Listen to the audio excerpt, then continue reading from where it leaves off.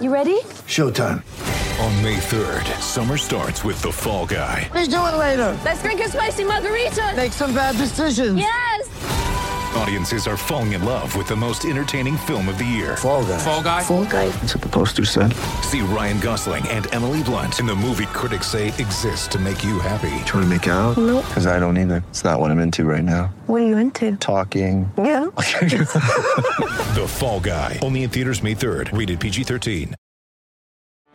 Get ready for the greatest roast of all time. The Roast of Tom Brady. A Netflix live event happening May 5th. Hosted by Kevin Hart. The 7-time world champion gets his cleats held to the fire by famous friends and frenemies on an unforgettable night where everything is fair game. Tune in on May 5th at 5 p.m. Pacific time for the Roast of Tom Brady. Live only on Netflix.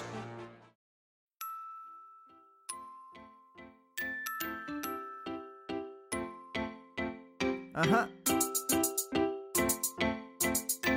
just feel like I've been around the block, ripping up fantasy stock, working around the clock. Look at the view from the top. Researching rookies a lot? No, I just be listening to pods. Yeah, one in particular, I'm just a messenger. Let me just pass on the rock. Browning, brunning, pruning, pronouncing ain't what he's doing. What he's doing is not losing, but infusing you with new things. And there's Dennis the Bennett, yeah. The man is a menace, yeah. Building a dynasty, some of the finest things. Promise you won't regret it. Sly as a fox, cultured in pop. Give him his props. Here is a thought, here is a box. And you cannot compare them at all, so don't even try. Careful with the news, but when you use a take, I take up Tony Fire. I mean Dyer, because anyone else is a huge mistake. Whoa, fantasy round table, fantasy round table. Yeah. Fantasy round table, come take a look at the crown, baby. Hey, fantasy round table, fantasy round table. Woo. Fantasy round table, come take a look at the crown, baby. Go. What's going on, everybody? Welcome to another episode of the Fantasy Football Roundtable Podcast. I am your host, Matthew Bruning. I'll be joined today by my usual Monday co-host, Mr. Dennis Bennett and Mr. Matthew Fox. You can follow us at SportsFanaticMB on Twitter, at Culture_Coach, and at Nighthawk7734. You can also follow the show at RoundtableFF. We have a pretty exciting episode for you. We're going to link up these next two episodes here, Monday and Thursday. We're going to talk about our predictions for how we expect the season to go for these teams today. We're going to talk about the NFC. We're hoping on Thursday we'll have Tony back with us, a big Colts fan that he is. He wanted to talk about the AFC, so we're going to try and nail down the AFC on Thursday. We'll also talk a little bit of redraft strategies on Thursday, as well as we're getting into the next 2 weeks are really kind of the big home draft, redraft season kind of weeks, right? Like, this is it. These are the biggest weeks right here for draft, so we're excited about that. But for today, we're going to be talking about those two things. Of course, we are part of the Drive-In Podcast Network. You can follow them at Music City Drive-In on Twitter, I believe. It's a little bit shorter than that, but if you type that in, you'll find it. And you can go to MusicCityDriveIn.com. We have got fantasy football stuff, Devy, music, movies, pop culture. We've got it all. It's a great website and a great network to be a part of. Go check it out. We also have a Discord that just dropped. So if you guys are looking for some help, follow us on Twitter or hit me up on Twitter. I can post the link for you. Jump in there. We've got me, Dennis, Matt. We're going to try to get Tony in there, Ricky and Stoops, who hosted Devi Delight, and we're all five in there just trying to help out as many people as possible. Any questions you have, just in there talking fun fantasy football. Again, drafts are coming up this weekend, so if you want to help, you can post in there. We have a whole channel dedicated to draft help. We'll help you with your drafts and anything else you guys need. We're here for you guys because you guys are what make us able to keep doing this, so we appreciate you guys. It's kind of our way of giving back to you. With all that being said, Dennis and Matt are ready to go, so let's go ahead and fire it up and talk about our NFC predictions.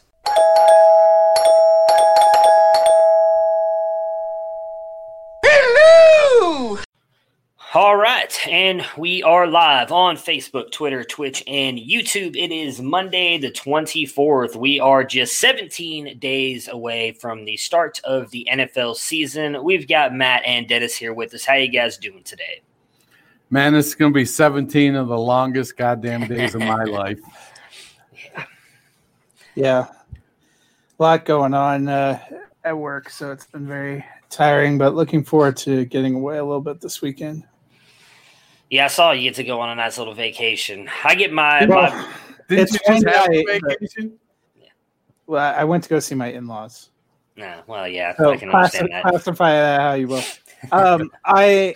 We are not going for a long time. We're just going for one night. They just have that giant lazy river. So on Friday, I'm going to float the lazy river and go to the pool bar. And that's, hopefully it'll be refreshing. We're about to set a record for days over 90 here. And as Matt knows, I don't have central AC in my house. So every night it's about 80 degrees when I try to go to sleep, which is not the comfortable temperature I'm looking for.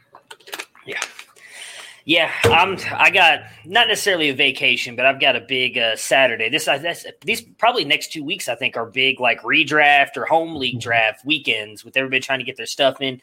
I've got a bunch going on. I think I've got 2 Saturday, 1 Sunday. So I'm looking forward to getting a little bit of like getting ready for the weekend because I love getting together with everybody. Some of these, like 2 of these leagues, we only see these guys pretty much once a year. Some of them I work with, but like getting there and enjoying it, but then also getting it over with because some of those guys annoy the shit out of me when we do our drafts because they don't follow the timer. They sit there and bullshit, want to take like 50-minute smoke breaks every 10 picks. It's annoying, but I love it. It's one of my favorite times of the year. So we haven't talked a lot of NFL news here of late when we've been doing stuff just because there hasn't been a whole lot of camp stuff. Got a couple things here we'll talk about, see if you guys have any thoughts on them. The first one being Theo Riddick. He signed a 1-year deal with the Las Vegas Raiders. What is your guys' thoughts on this fantasy impact for Josh Jacobs? Is there a fantasy impact for Josh Jacobs? I don't think I kind of think so. Well, it felt like people were unfairly panicking. I don't think it impacts Jacobs so much as it was pretty obvious. Jacobs wasn't the receiving back last year. They had 36 receptions for Washington, 36 for Richard. I saw his signing as more of an indictment of Richard and that maybe Bowden isn't ready to kind of take over that role than it is of what Josh Jacobs is going to do. Well, I mean, Bowden isn't going to be ready to take over.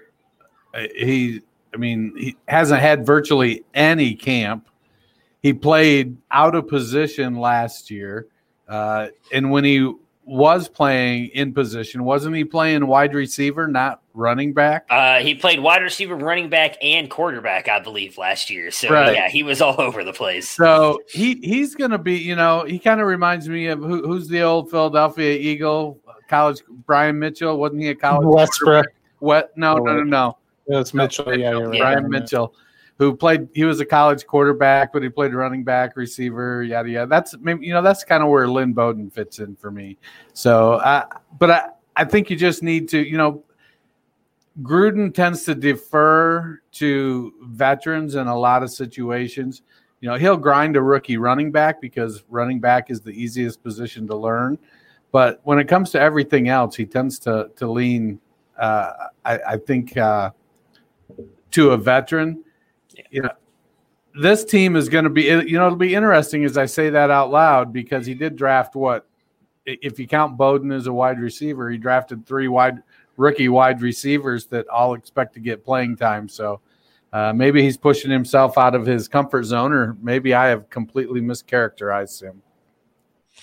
Well, so here's my thing, and I agree with you guys. I don't think it necessarily means a bad thing for Josh Jacobs. Josh Jacobs is definitely the more talented back, but I can't remember how the saying goes, but like when someone tells you who they are, don't trust it. Trust what they show you. John Gruden keeps talking about how Josh Jacobs is going to be getting the ball more. He's going to be a receiving back, yet they keep bringing in more and more running backs who their games profile more toward the receiving side of things.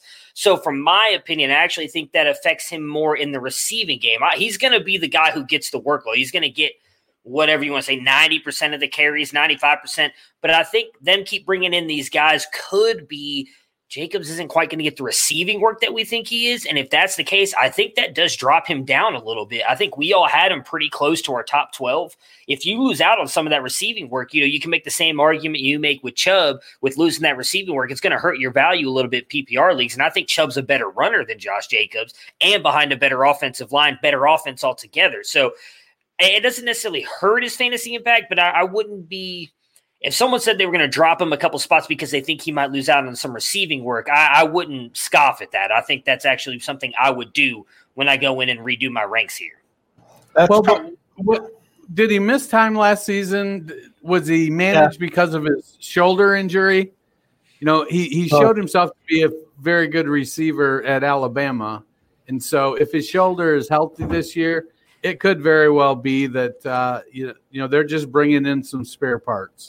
Well, I didn't expect him to be the main force as a receiving back where I ranked him. I have him slightly, a high-end running back too. So you might be right for people that were all in on him as a running back 1 this year. That could be the difference. Well, the one thing I'll say too, though, Dennis, with that is, yes, he was a good receiving back out of Alabama, and so was Sony Michel, and we have not seen that translate into the NFL for some reason. So I don't know where the disconnect is between Alabama and their backs that do good in the receiving game and when they come to the NFL, because it just doesn't seem to translate for some reason. So I don't. Didn't Sony Michel play at Georgia? Same thing, SEC, but yeah, he did play at Georgia. All right, so this I don't think this is that much fantasy impact, but Earl Thomas, obviously released by the Baltimore Ravens, all kinds of different stuff going on with Earl Thomas and this offseason stuff with his brother, stuff at training camp. It's been an interesting offseason here for Earl Thomas. Me personally, I don't think this means, but if you're playing in defensively, I don't think IDP leagues, he's a guy who is probably rostered very heavily to begin with.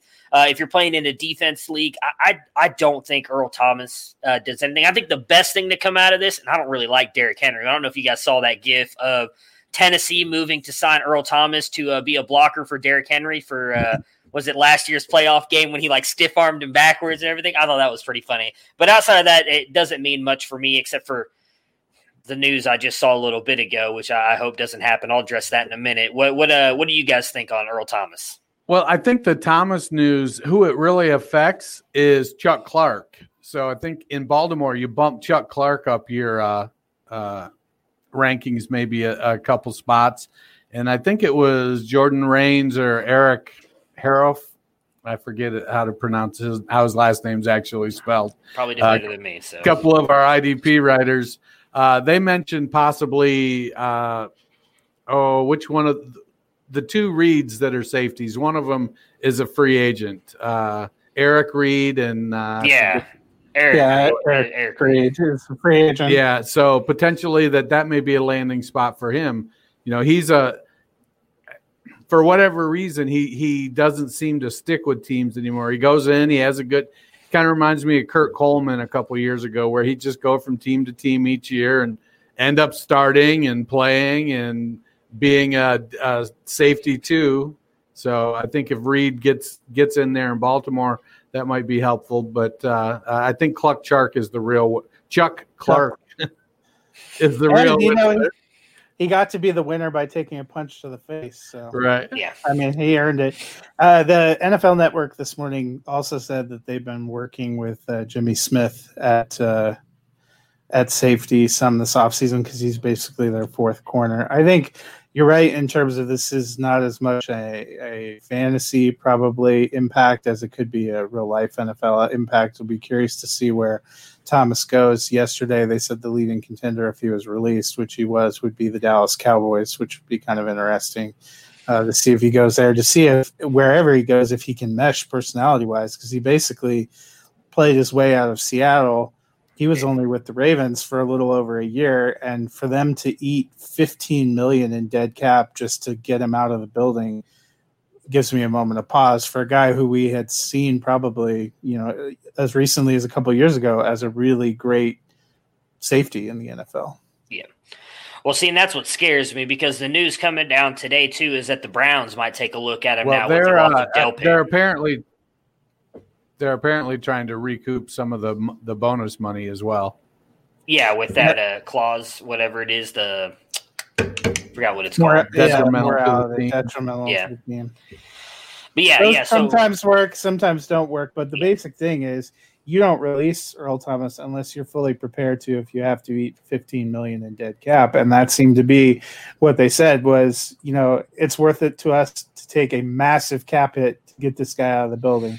That's a bit of a concern. I understand your concern. It's definitely something to think about. That can throw the chemistry off on a team. That's probably the Ravens fancy themselves a contender again as they were last year. So they're more worried about chemistry than they were about his contribution. I think you got to be looking at a team that wants to make a splash, that's going to take a chance, which Cleveland sadly almost makes sense because they had a disappointing couple of years. And they've got a ton of money right now as well. There was a lot of talk that they might try and throw like a 1 or 2 year deal at him, and it sucks to see Delpit go down as well, man. They've had bad luck with injuries this year. Losing Mac Wilson and now Delpit as well is not well, the other killing reason, a lot of the fun that I had for the start of the season. The other reason you might think that Cleveland would appeal to Thomas is he gets to see Baltimore twice. See his buddy Chuck Clark twice. Yeah, that'll be interesting. All right, last one before we get to our NFC predictions. Unfortunately, Cole McDonald was released by the Titans. He was a guy I know Dennis was high on throughout the process. I thought he might have a chance to be the guy behind Tannehill, but they did. Did they sign Trevor Siemian? Is that what you? It was a corresponding move. They signed Siemian. Gotcha. So they sign Siemian. I mean, is anybody like going out to their waiver wires and picking up Siemian in case Ryan Tannehill gets hurt again, which we know he has gotten injured in multiple seasons? That was the appeal for me of McDonald. I had a bunch of shares I had to go through and clean out because, who knows what's even going to happen now. But obviously, I think that must be their thought is if Tannehill goes down, we're not giving it to him. Yeah. Dennis, any thoughts on your boy before we move on to NFC predictions? Nah, he'll end up on a practice squad somewhere and probably even in Tennessee. Yeah. He was coming from a run and shoot offense style, very wild offense, and really was a guy who needed all of the offseason work he could get, and there just wasn't any offseason work with COVID. And so I think we're going to see a lot more people, a lot more players suffer the same fate. Some of the guys that were maybe trying to make their way back, some of the fringe rookies that, in years past would make a team on special teams are going to suffer this season. Well, what's interesting is they had talked earlier that they were going to try to negotiate that maybe anyone that was a 5th round pick or later, you could release to your practice squad without having anybody take them from you, because that was going to be the kind of group that suffered the most, because those lower round rookies, you really kind of got to see them play and see reps to see who you're taking a chance on. Practice squads are 16 this year, so you should expect more of those kind of fringe guys to get a chance to sign back on practice squad. I was just curious that they decided to part ways with him at this stage and not closer to the end when everyone has to cut down. All right, so let's jump into the NFC and start with the NFC East. Sorry, I just got distracted there with that. My bad. I'm very bad at multitasking. All right, so the NFC East, I'll let Dennis, you're first here on the sheet, so go ahead and give us a breakdown of how you have the 4 teams finishing here in the NFC East. And then give us your bold prediction. Or no, let's go. Just prediction. Mess this up. Yeah. Prediction.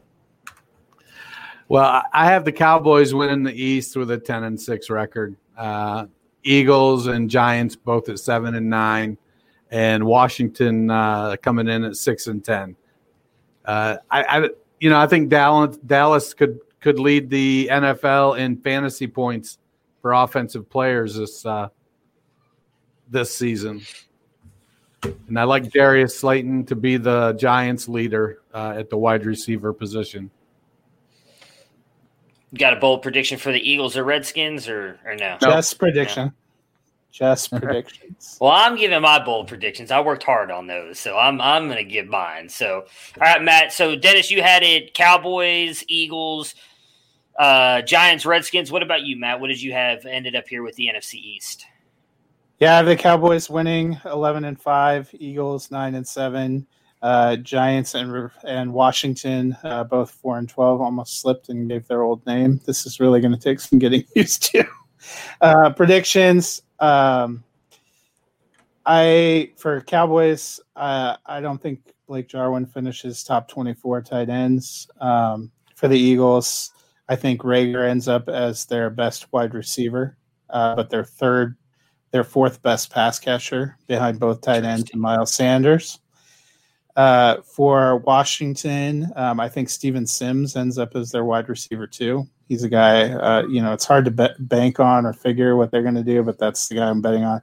And I'll go a little opposite of Dennis. I think Sterling Shepard ends up as the top wide receiver. Maybe actually makes it through 13 games. I like it. Matt, you and me are kind of similar on a couple of these. I'm actually kind of surprised how high you had some of your teams here, Dennis. I was not expecting the Giants and Washington to be as high for you, but I had the Eagles winning the division at 10-6, and the Cowboys also making the playoffs at 10-6.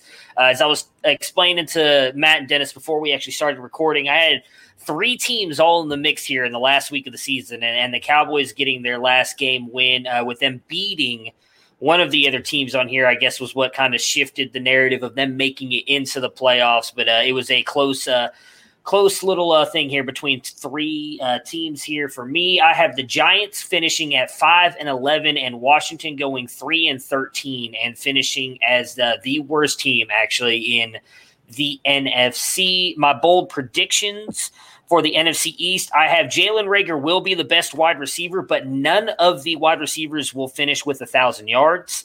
Michael Gallup will lead the team in yards and catches. Saquon Barkley rushes for 1,600 yards, and Sterling Shepard finishes as the best wide receiver. And then Terry McLaurin gets 1,300 yards and just 5 touchdowns. So that was kind of my thoughts there for the NFC East. So going into the NFC West, I'll kick it off here first.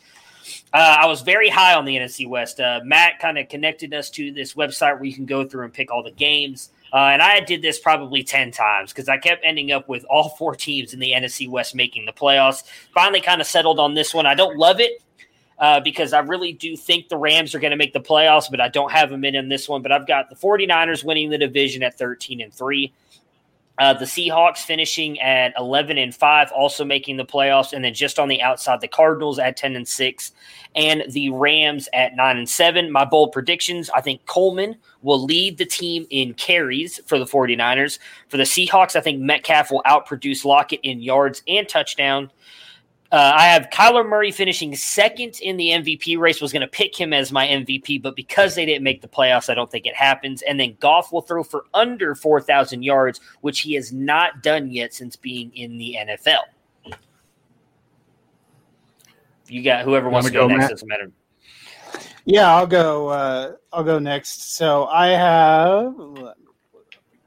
have the Seahawks at 12-4, winning the division. 49ers 11-5.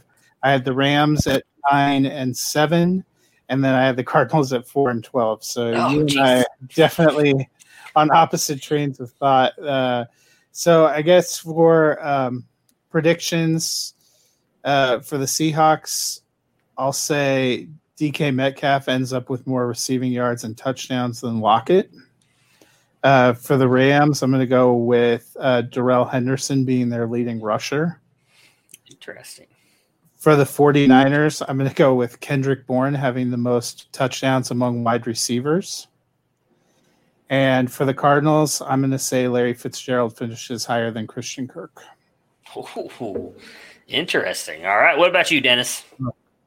Well, I have the Seahawks winning the division as well, coming in at 10-4, with the 49ers making the playoffs, or the Seahawks were 12-4. 49ers making the playoffs at 10-6. Cardinals tipping the scales at a even 8-8, and the Rams at 7-9. You know, I like the Rams. I like McVay and what he's doing, but I feel like his first year or two, they spent so much money. They've gotten themselves in such a cap situation that it's going to take them a couple seasons to be able to build up some of their positional needs. And that's what's going to hamper them over the next season or two. So I think they're going to be good. They're going to be competitive. He's creative. They've got some good players, and they could surprise. Yeah, the Cardinals, I'm not sure I buy into Kingsbury's offense, and I still have a lot of doubt with that. And so I feel like I'm being generous at 8-8. I'm not ready to. I think when you look at San Francisco versus Seattle, one of them is a real strong offense and an okay defense, and one is a real strong defense and an okay offense. So I just, when it push come to shove, it came down to me giving Seattle the edge. For a couple bold predictions or a couple predictions, I don't think any running back is going to get over 700 yards for them. I think they're going to end up throwing the ball more because they are going to have some people put some points up on them, and so they're going to have to try to move the ball through the air. So, and they spread it around. I'm not sold that Mostert can stay healthy or that Coleman can stay healthy or McKinnon can stay healthy or that Jeff Wilson is good enough on a week-to-week basis if it ends up being him. And I think Gerald Everett is going to outscore the wide receiver 3 for the Rams. I think he's going to have a decent year. But between Van Jefferson and Josh Reynolds, I think Everett gets more fantasy points. So, Matt, what is it that you're not necessarily in on with the Cardinals? I mean, I know Dennis isn't quite as high on them as me. We only have a 2-game difference, though, in those. You're a little bit lower on the Cardinals. That we all seem to be pretty in lockstep with the Seahawks and the 49ers. I mean, all of us seem to be pretty close with the Rams. I know Dennis has them at 7-9. Me and you both have them at 9-7. So what is it about the Cardinals that you are just not buying into or don't like? I think it was just playing out their schedule and their matchups. I also, having lived through Vance Joseph, they don't even have a defensive coordinator. So I don't really believe in their defense. I don't think they're terrible team. Sometimes you just don't have good scheduling luck. All right. Interesting. So let's go. What did I have that on? I lost my sheet. NFC North, is that next here? Yeah. All right, Dennis, I'll let you take it first here with the NFC North. Well, I have the Packers winning the North at 10-6, followed by the Lions at 9-7. The Vikings at 8-8, and the Bears at 4-12. I know that everybody's high on Allen Lazard, but I think that the one thing that Lazard doesn't have that Marquez Valdes-Scantling does is speed. They've got a guy that does what Allen Lazard does, and his name is Devontae Adams, and he does it much, much better. I think MVS on probably fewer touches ends up scoring more fantasy points than Allen Lazard. And I think it's going to be the end of the road for Matt Nagy in Chicago. I think the Bears are going to struggle this year. And, that as much as big a fan as I am of David Montgomery, I think he's going to get pinched by the Bears being behind and having to try to play comeback football with a quarterback named Trubisky or Foles. And I don't think that's going to work out great for them. All right. So I had the Lions at 11-5 winning the division. Packers 9-7, Vikings 8-8, and then Bears 7-9. So for my predictions, I think Matthew Stafford ends up top 5 quarterback this year. I'm going to go with Aaron Jones being the Packers' second leading receiver. And I think Mitch Trubisky will start more games than Nick Foles. Interesting. I have kind of almost the same thing on Trubisky there. All right, so for me, I tried so hard to get the Lions in because I do think they take a little bit more of a step forward this year, assuming that Stafford stays healthy. They were the other team there with the Cardinals and Cowboys. It kind of came down to that last game. Cowboys were the ones that slipped in there as the 7th seed. I had the Packers winning the division at 12-4. I'm still kind of all in on this team. I think they've got too much talent on offense and defense for them to take any kind of step back. I still believe in Aaron Rodgers being the guy. So I'm all in on them. My bold prediction for them is Adams gets 14 receiving touchdowns. I don't think they have anybody else there that's going to do anything. I think it's going to be heavily Aaron Rodgers, Adams, and Aaron Jones. So the Lions coming in, though, at 10-6, again, just missing the playoffs. My bold prediction for them is Swift is going to rush for 1,000 yards and 7 touchdowns. I'm big on Swift this year. I had the Bears coming in third at 5-11. I have Trubisky starts 10 games for the Bears. I don't think that they're going to go to Nick Foles like many do think that they're going to. And then I had the Vikings finishing at 4-12. Not necessarily a bold prediction, just after the season is over, they seriously regret giving Mike Zimmer that extension. That's kind of my prediction for the Vikings. I think that was kind of a bad move, in my opinion, on their part. And I think the Vikings seem to be like an every other year team, and they made the playoffs last year, so I think this is the year they take a little bit of a step back.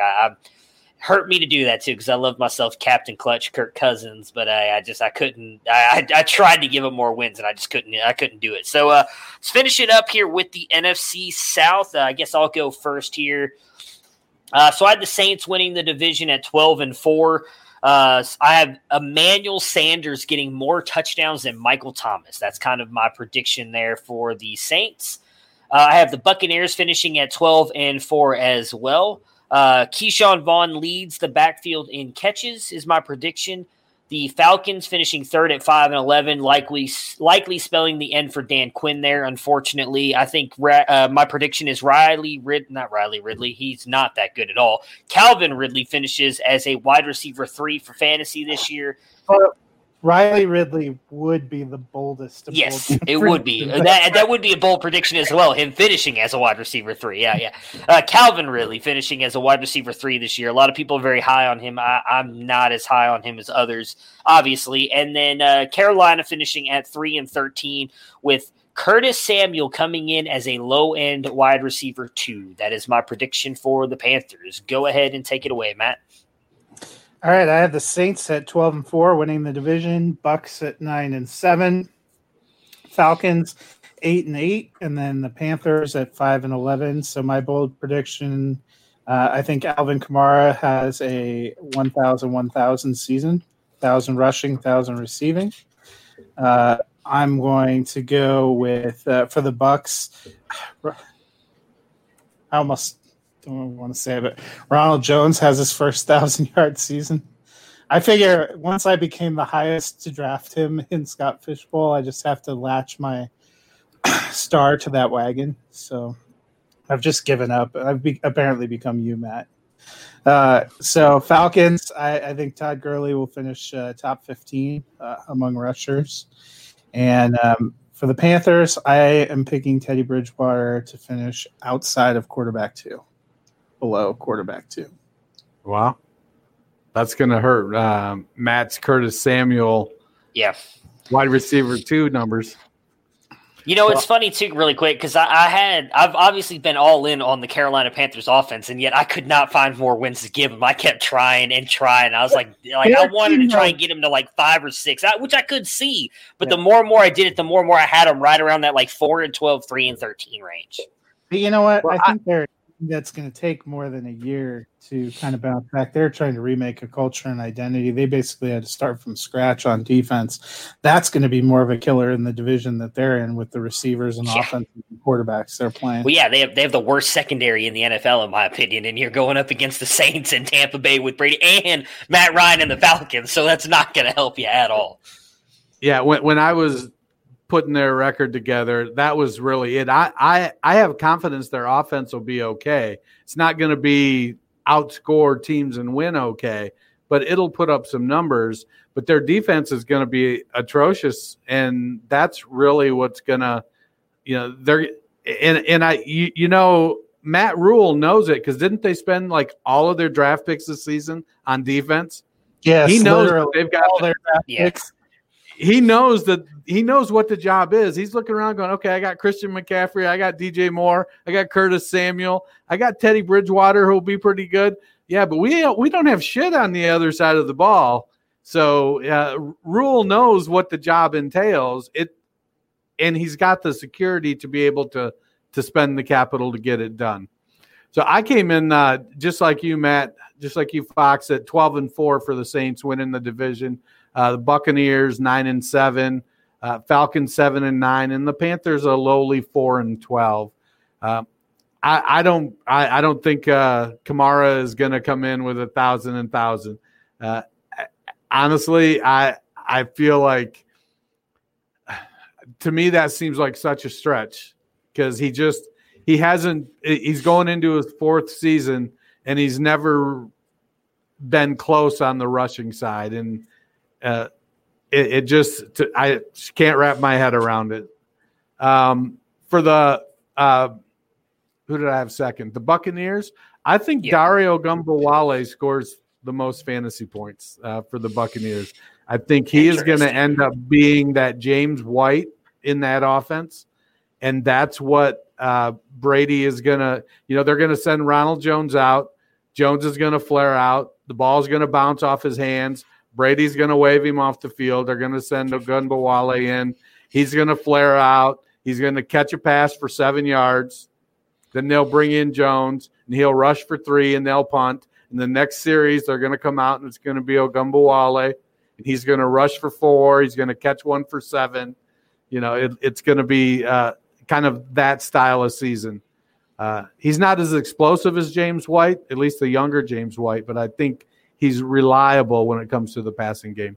I think Ian Thomas is going to put up 8 touchdowns for the Carolina Panthers. He may not get a ton of yards, but I think their receivers are small, and I think Thomas is going to be the guy when they get the 9 times they get in the red zone and decide to throw it. Thomas is going to be the target, and then I think the Falcons are going to end up with a 49ers style running back split to manage Gurley's knee. I think he only gets about 750 yards, but he's going to rack up a ton of touchdowns, 12 touchdowns, maybe 14 touchdowns. And the touchdowns are what are going to put him up there where Fox said in the RB15 area. It's going to be on the back of those touchdowns. Okay, 2 rebuttals. First, I have liked the Panthers the least this offseason. I cannot believe I'm the one that picked them with the best record on the show. And second, I looked up Kamara. So in 2018, he ran for 883. And last year, with a partially torn MCL, missing 2 games, he ran for 797 yards. Those are pretty close to 1,000. So I hear you saying he has never been close to 1,000. I hear what you're saying. I mean, isn't this his 4th year? Are you just going to completely forget the 3rd year? The first year he rushed for 728 yards. So he's been 700 plus, and he's been 700 or 800 plus in receiving all but 1 year too. So he'll get you your 1,500, 1,600 all-purpose yards.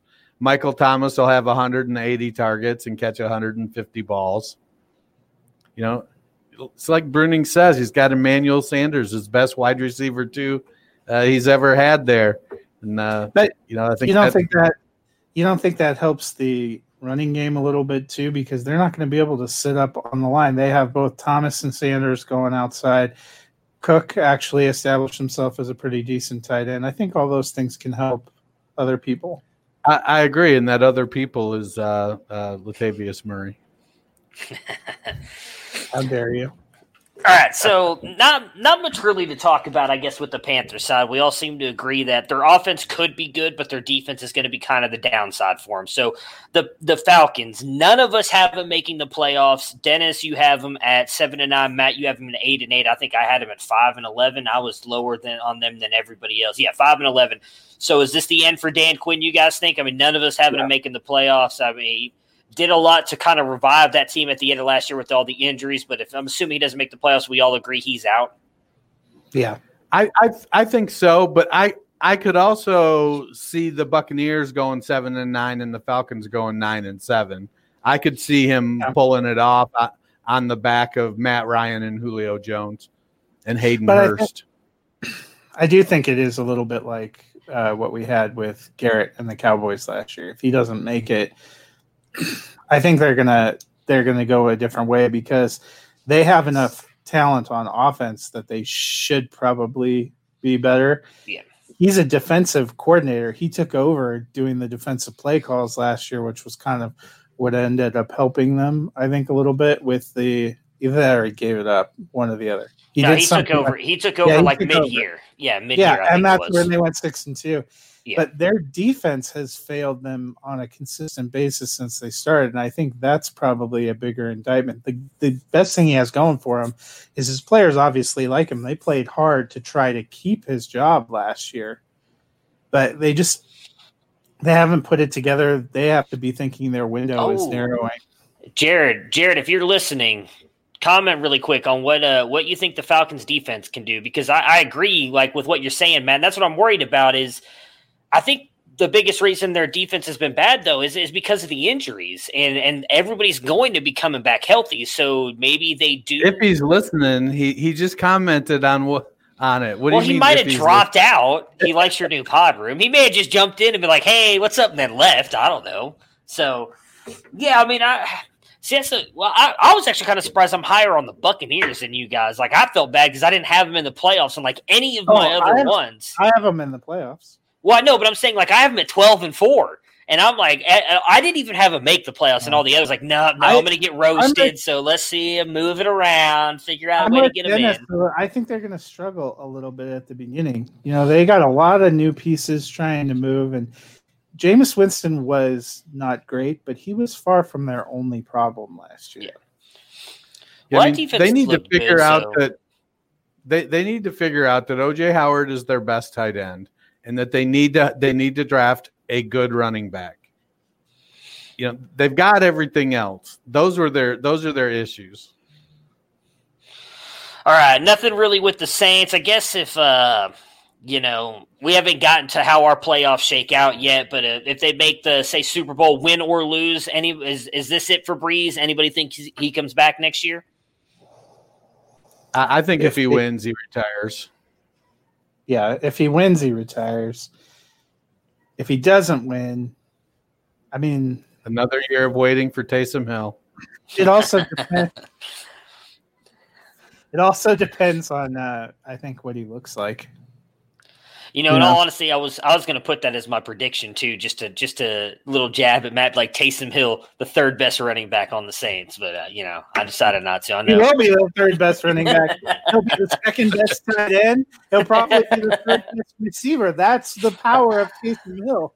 Do have a point there. All right, so moving up to the. Go ahead. Sorry, actually, talking about this, I wanted that would have been my prediction if I had the Saints winning the Super Bowl. And you're not supposed to tell us that you don't. You're supposed to build the mystery. Now you just gave it away that the Saints don't win. We don't know that. That nation just left. They missed out. Half the audience just left. They're like, "Oh, the Saints aren't winning. We're gone." We aren't even giving. We're not that big. Yeah. Nola. We're not giving our Super Bowl predictions till Thursdays. People come back. Maybe the Saints will win. Hey, Jared, go ahead. Jared got back to you. Oh, okay. Falcons defense is going to be a lot better, especially with the addition of Fowler. Okay, maybe I do need to boost them up then. Maybe my 5-11. This isn't final yet. I have time to change my whatever I think. Yeah, they'll be 7-9. They'll be 7-9. But all right, so NFC North. I think Matt, you said it. Not Matt, Dennis, you said it on Matt Nagy. Matt, do you agree if the Bears finish it? None of us have them with very good records. I had them at 5-11. What did you guys have, Matt? 7-9 and 4-12. So if that is the case, they're obviously not making the playoffs for any of the three of us. Is that also the end of Matt Nagy? I do believe it's the end, yeah. I'm going to say no. I think that they clean house in the quarterback room. Interesting. See, I think I'm leaning that way too. I think they give him one more shot and possibly get a quarterback that out of this draft that's his guy. I mean, if they finish 5-11, they're going to be picking toward the top of the draft. If they finish more toward the 7-9 area, then I don't know who they'll be able to get. Maybe Trey Lance if he falls, with the possible chance of him doing that like showcase game here this year against Arkansas State. But yeah, that'll be. I'm leaning with you, Matt. I don't think they get rid of him just yet. It's only be his third year, right? Yeah, he's not the one that took Trubisky. Yeah, and he arguably got the most he could get out of Trubisky in 2018. I don't think Foles is really his guy either. Isn't that the GM's guy or? He has a connection with somebody there. I can't remember who it is. Is it Nagy? With Philly? Was Nagy wasn't with Philly, was he? I swore Foles has a connection with somebody with might have Chicago. been, That's why they traded No, him. Nagy was at KC, so Yeah. Foles was in KC for a while. I don't know. I know they have a connection somehow. I don't know if it's Nagy, but someone there has a connection with Foles, and that's why they brought him in there. But I agree with you. I don't think he's the guy. I actually, like you said, I know we're kind of on the same page. I think Trubisky wins the job, and he's going to be the quarterback for most of the season, if not the whole season. Yeah, what is our friend Nick, who's an actual Bears fan, seemed to resign himself to Trubisky having the job in a very long, the darkest timeline on Twitter. Yeah. Yeah, I'm not expecting much of them. So you guys both have the Vikings at 8-8. I mean, anything you guys? I mean, I guess Dalvin Cook. You guys think he's back next year? I mean, I saw the report that he's not. I guess they're not going to negotiate or talk about his contract anymore the rest of the season. Trubisky is having a heck of a camp. We will see if he keeps it up. I think he does.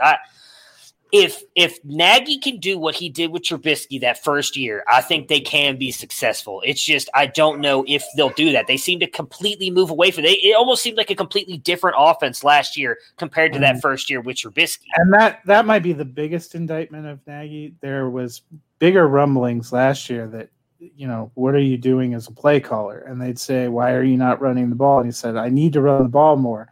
And the next week he'd run the ball 12 times. So, I mean, it could go Dennis's way that he ends up going. I think if they're unsuccessful, Trubisky's gone no matter what. The question is whether they clean the quarterback room out and he says, hey, I need somebody I can actually win with, and they give him that chance, or whether they just start over both, new coach, new quarterback. Well, did this GM hire Nagy? Yes, Pace hired Nagy. Yeah. He's also the one that traded up to get Trubisky, though, right? So, yeah, his one spot move to get Trubisky. Still ended up being dumb, sort of. No, I agree with you. Completely dumb. You could have waited for Trubisky to follow you if that's who you really wanted, number one. If you would have traded, I don't know. I can't say that because I did like Trubisky somewhat. We can't. Revisionist history, if anybody tells you they like Patrick Mahomes coming out of college, they're full of shit. Nobody was talking about Patrick Mahomes. Oh, I agree with you. Yes, I thought that's who they were trading up to get. Like, I was pissed when Houston traded up with the Browns, when I don't even remember who the Browns had as their quarterback. And I was like, all right, how the hell did Deshaun Watson fall to the Browns? And then here come the Texans and like, oh, yeah, we'll trade with you. Come up and take Deshaun Watson. Now, granted, we got Baker, and I love Baker, so I'm happy now. But at the time, I was at a bar with a bunch of friends, and I was fucking pissed when that happened because I really thought the Browns were going to take Deshaun Watson. We were going to have our quarterback of the future. So, Vikings, we're just talking about if we're being honest, though, we'd have fucked Watson up by now anyways. Maybe. I mean, the difference is, look at what Houston's done with him. They've done everything they can to ruin that guy's career, and he's made it work. So I think he could have made it work in Cleveland. We're not as bad. Like, we've actually had a decent offensive line compared to Houston. Houston likes throwing guys like us out there and like, hey, Deshaun Watson, run for your life on every play. And he seems to make it work. So I think he could have made it work in Cleveland. I may be old, but I'm slow too. So, well, yeah, I'd get killed. So, for Houston, to answer your other question, I don't think Cook ends up back with Minnesota. He seems to want a level of payment that they're not comfortable with, but somebody will be. See, I don't think they even have the cap room for it either. I think we talked about this earlier in the season. That's part of figure it out. Their problem. Yeah. Well, Cook is going to have to stay healthy all season and not miss any time. He's not going to be able to afford to get dinged up and leave early, even if he plays the next week. He's going to have to be a workhorse and show them. Look, those other things were a fluke. I'm your guy. But even then, the free agent running back stuff over the next couple of years is getting pretty heavy, and we've got some super good running backs coming into the league, rookie running backs. So it'll be interesting to see. I feel like his staying is going to be tied to whether or not Zimmer stays. If Zimmer screws, I think that doesn't mean he stays. They gave him they finished 4-12 the way that you predict. Well, yeah, that's why my prediction is they're going to seriously regret resigning him to an extension. Like, I think he had a whole another year left on his contract. Like, why don't you just let the year play out? I mean, they haven't been – was it with the year with Case Keenum? They had that really good year, right? I mean, they haven't been that since bringing even over Kirk Cousins, who I think is a better quarterback than Case Keenum, but they haven't been that. Here's the other question that I have is we've talked about this kind of unprecedented offseason, and what's going to be kind of an unprecedented season is likely to help some players, especially younger players, get something of a pass. I personally sort of wonder if it's going to give some of these borderline coach situations a pass. You know, does a Matt Nagy finish 7-9, and there's a lot of frustration, but it's also, you know, yeah, you got me Foles, but I didn't get to talk to him until August. I didn't get to put him on the field until it was already counting against me. So how can you hold this against me? People that were trying to rebuild or trying to retool, you know, do you get more grace, you know, because of that? It's, you know, the Zimmer thing, what I feel like some coaches are going to get some grace and some are not. Zimmer, I don't think is going to, because he's been there a long time. If they go 4-12, Rick Spielman is going to have to fire him to save his job.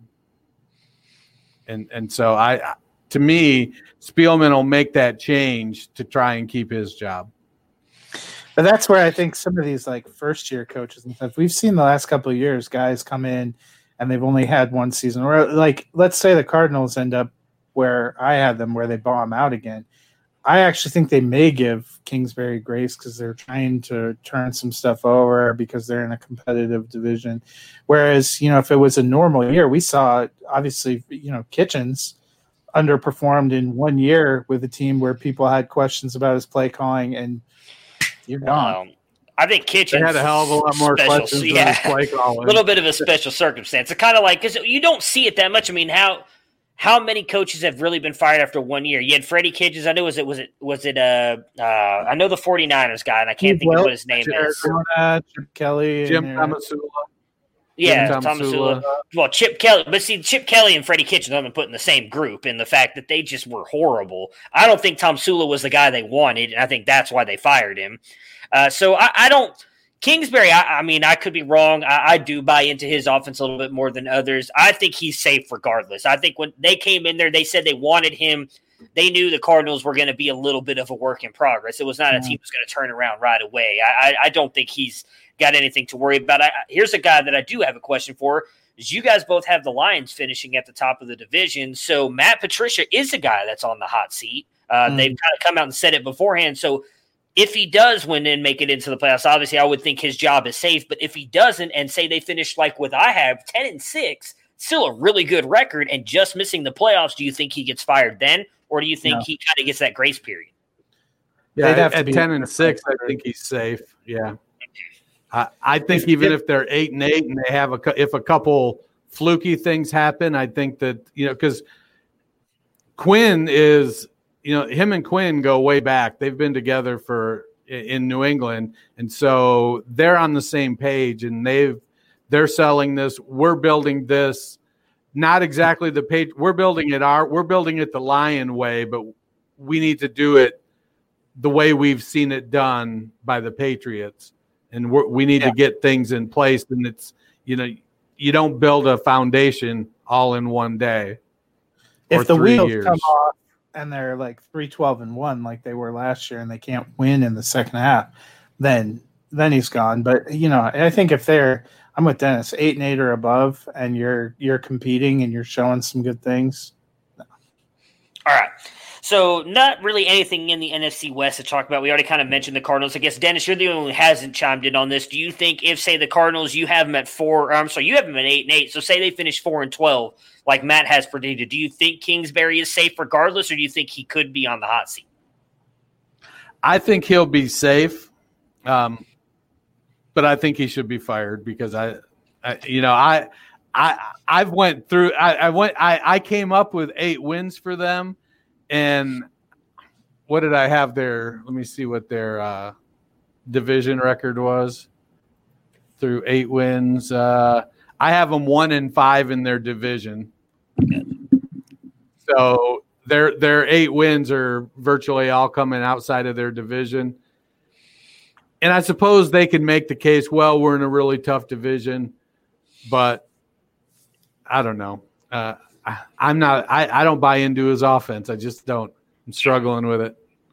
I think I'm kind of with you that I think he will be safe even if they struggle, but they may start over on defense. Yeah, well, I think that's their biggest issue is their defense. Their defense and their offensive line. Yeah. Those are the big things. But same thing I was just talking about with Watson, having Kyler Murray back there helps make your offensive line look better than it really is. And that's where I kind of think if they can improve that defense, what Kyler Murray can do for you with his legs and then the wide receivers he has around him, especially adding a guy like Hopkins, I think kind of helps that offense be better than what it probably would be if you had, like, as much as I hate it, like a guy like Baker back there. If you had Baker back there, he's not extending the plays for you as much as a guy like Murray and Watson are, where those guys kind of make your offense look better than it probably really is. I mean, why draft offensive linemen and defensive players when you can draft guys like Andy Isabella in the second round? Well, that's not a Kingsbury thing, though. That's a front office thing. That's You don't think Kingsbury was there? Well, yeah, but I don't think Kingsbury has the final say. Like, he may be like, hey, I like Andy Isabella, but I think all of us think that was probably a reach in the second round. I don't remember anybody thinking he was a second round worthy. So is it Steve Keim, right? Is he the general manager of the Arizona Cardinals? That's a Keim thing, not a Kingsbury thing. The only thing I think Kingsbury had a full say in was, hey, we're taking Kyler Murray at 1. And then Keim was like, okay, let's do it after taking Rosen. So not a terrible decision since no, not at all. I had Rosen as my worst quarterback in that class to begin with. I didn't understand why everybody liked him so much. NFC East, I do kind of want to ask about this. This kind of came out over the weekend. I don't know if this factored at all into your guys' decisions. It did a little bit for me. Is the possibility of Ron Rivera missing games affect you guys at all, and how you think Washington could do this year? I think it'd become a rallying cry if he misses games. Because who's going to be coaching if he's out? Jack Del Rio. Yeah, so and Del Rio's a good coach. So I don't think they really miss a beat if Del Rio ends up having to coach a few games. I don't know.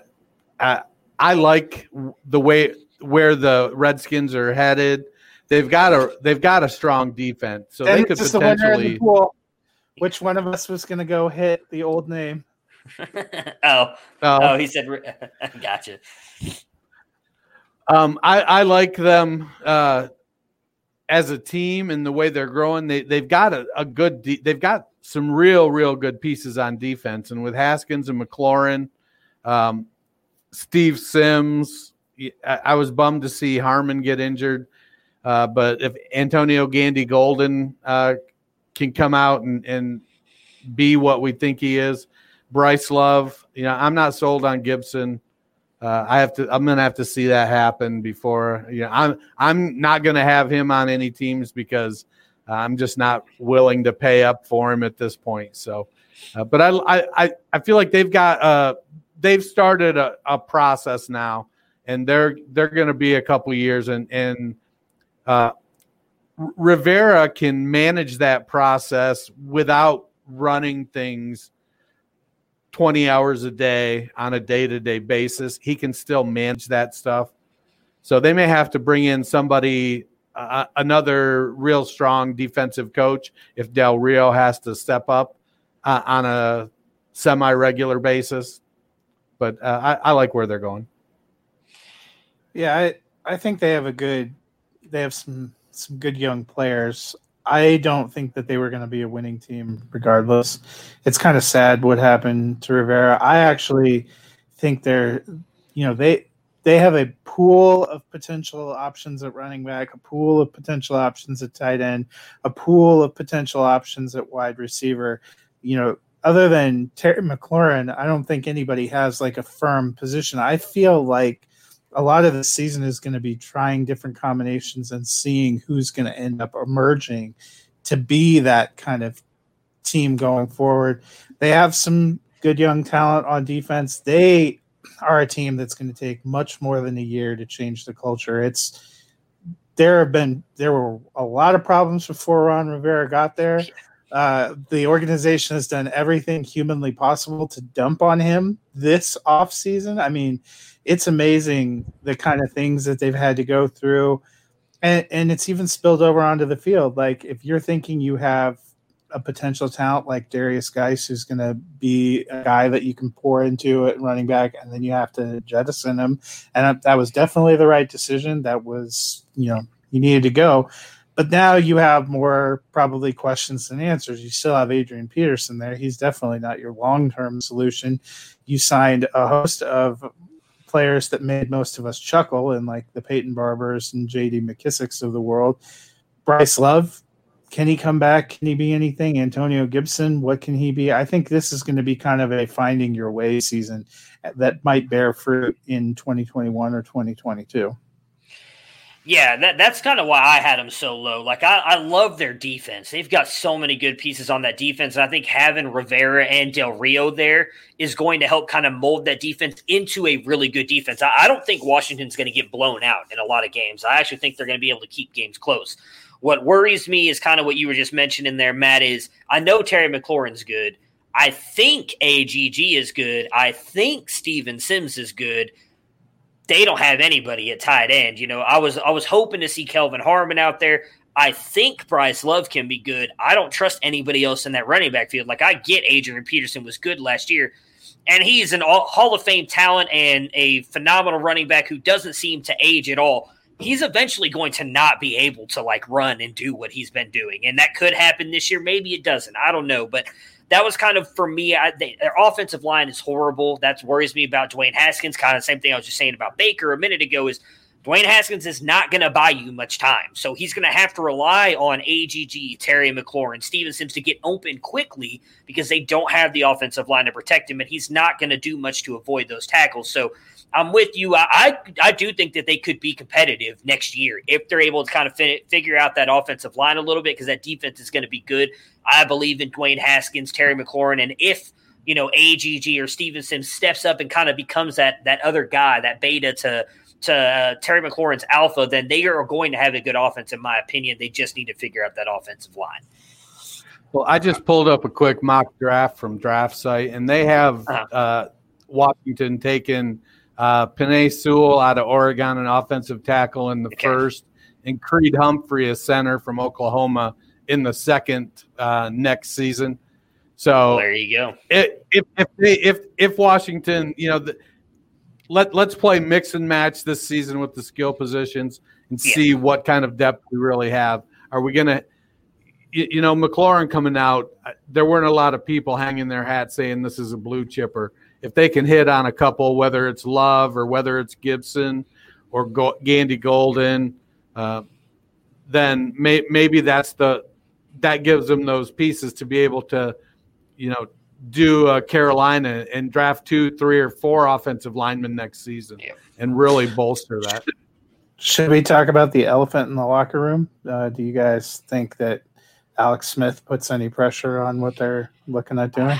I don't, but I could be wrong. I'm happy for him. I'm glad that he's back. Obviously, I haven't got a chance to finish watching that ESPN piece on him. I heard it's really good. I don't know if either one of you have watched it yet, but I heard it's really good. I want to finish watching it. So far, it's been good. I don't like some of the pictures they show of the dude's leg. I'm not good when it comes to – that's the one where his leg looked like the body. Yeah, I'm not good with stuff like that, so it's not easy to watch for me. But no, I don't. I could see him winning the backup job for sure, and I do think that they'll give him a shot to get on the field and possibly do some stuff. But, and again, this may be some Buckeye homerism here. I don't think Haskins is good. I think he's showing a little bit now of it with some of the stuff that they've been posting of what he's been doing in camp. I think he was screwed last year with a coach who didn't want him. When they threw him out there, he wasn't given any chance to succeed. I think this is going to be a year. Ron Rivera does seem to believe in him. I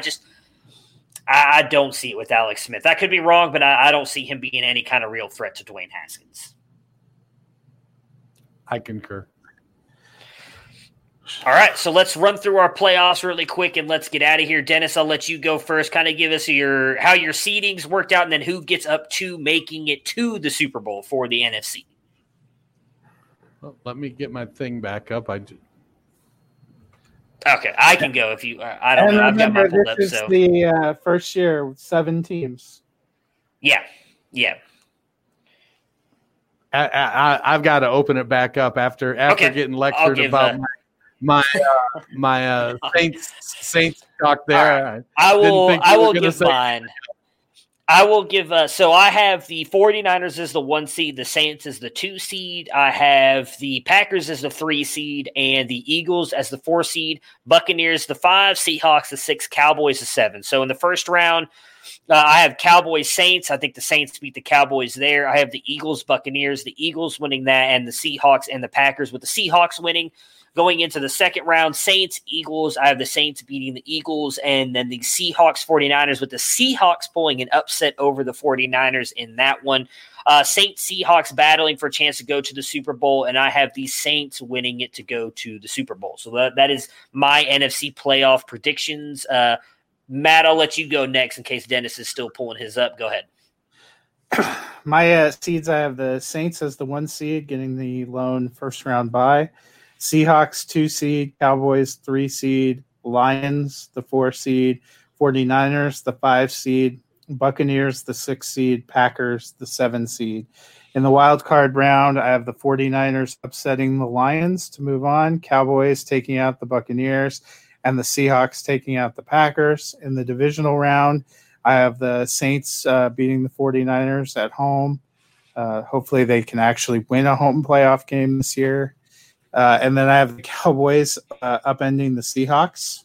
And then in the NFC Championship game, I have the Saints over the Cowboys to go to the Super Bowl. All right. I got my stuff together. So I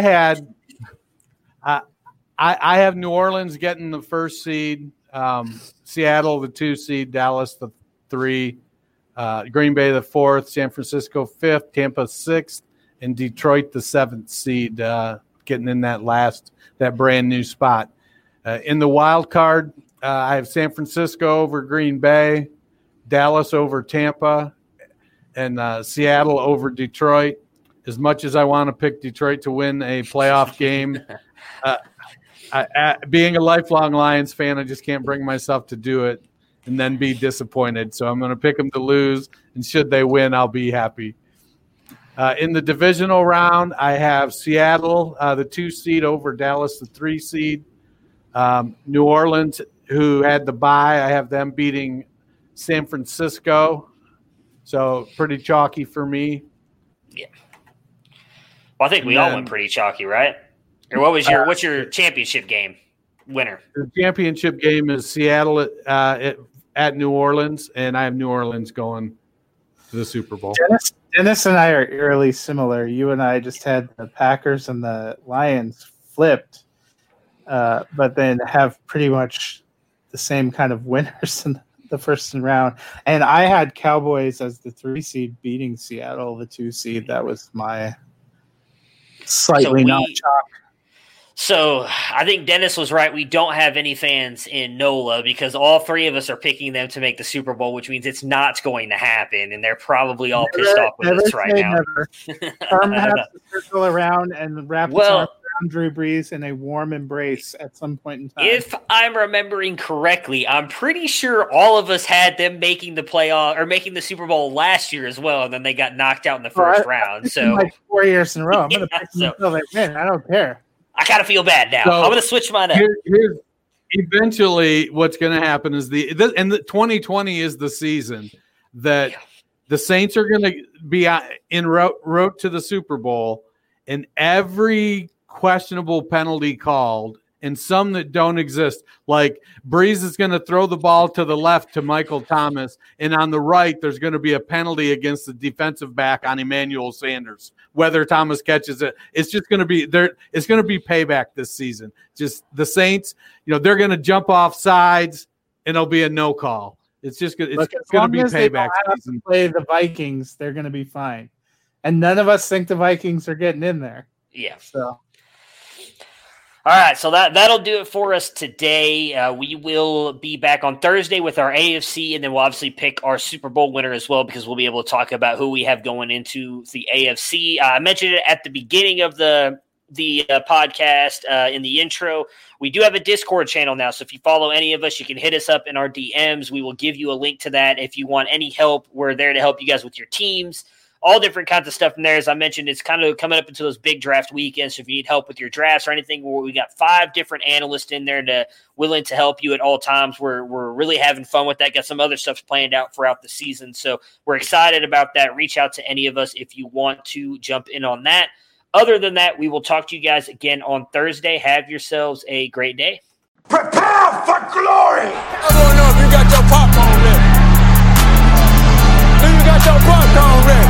I came out the womb, I was ready. And he's hit the end zone for an unbelievable touchdown. I would be honored if you played football for this team. Throw it up above his head.